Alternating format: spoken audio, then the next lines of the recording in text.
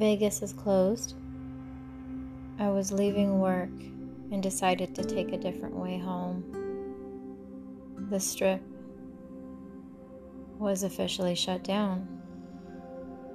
Las Vegas residents are staying home for Nevada to prevent the spread of COVID-19 coronavirus.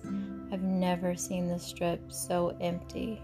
It was strange to see only 3 people in front of the fountains of Bellagio to take a photo, and not for the fountains, but to show how sparse crowds were.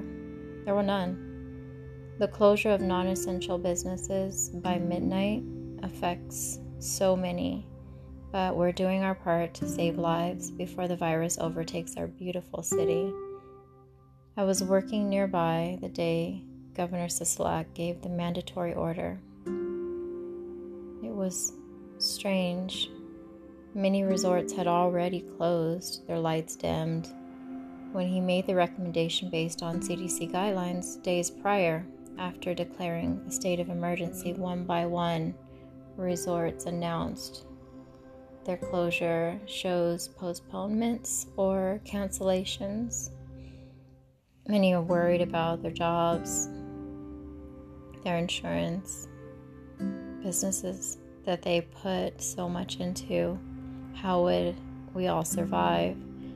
Now, as I drove down Las Vegas Boulevard, signs that used to advertise restaurants, shows, and clubs now show messages wishing good health to all in hopes they will return soon. We will.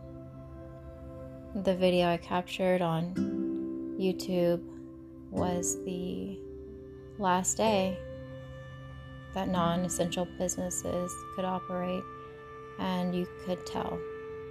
You could feel it in the air, and you can see it as you drove down Las Vegas Boulevard. I'll see you all soon. Stay well.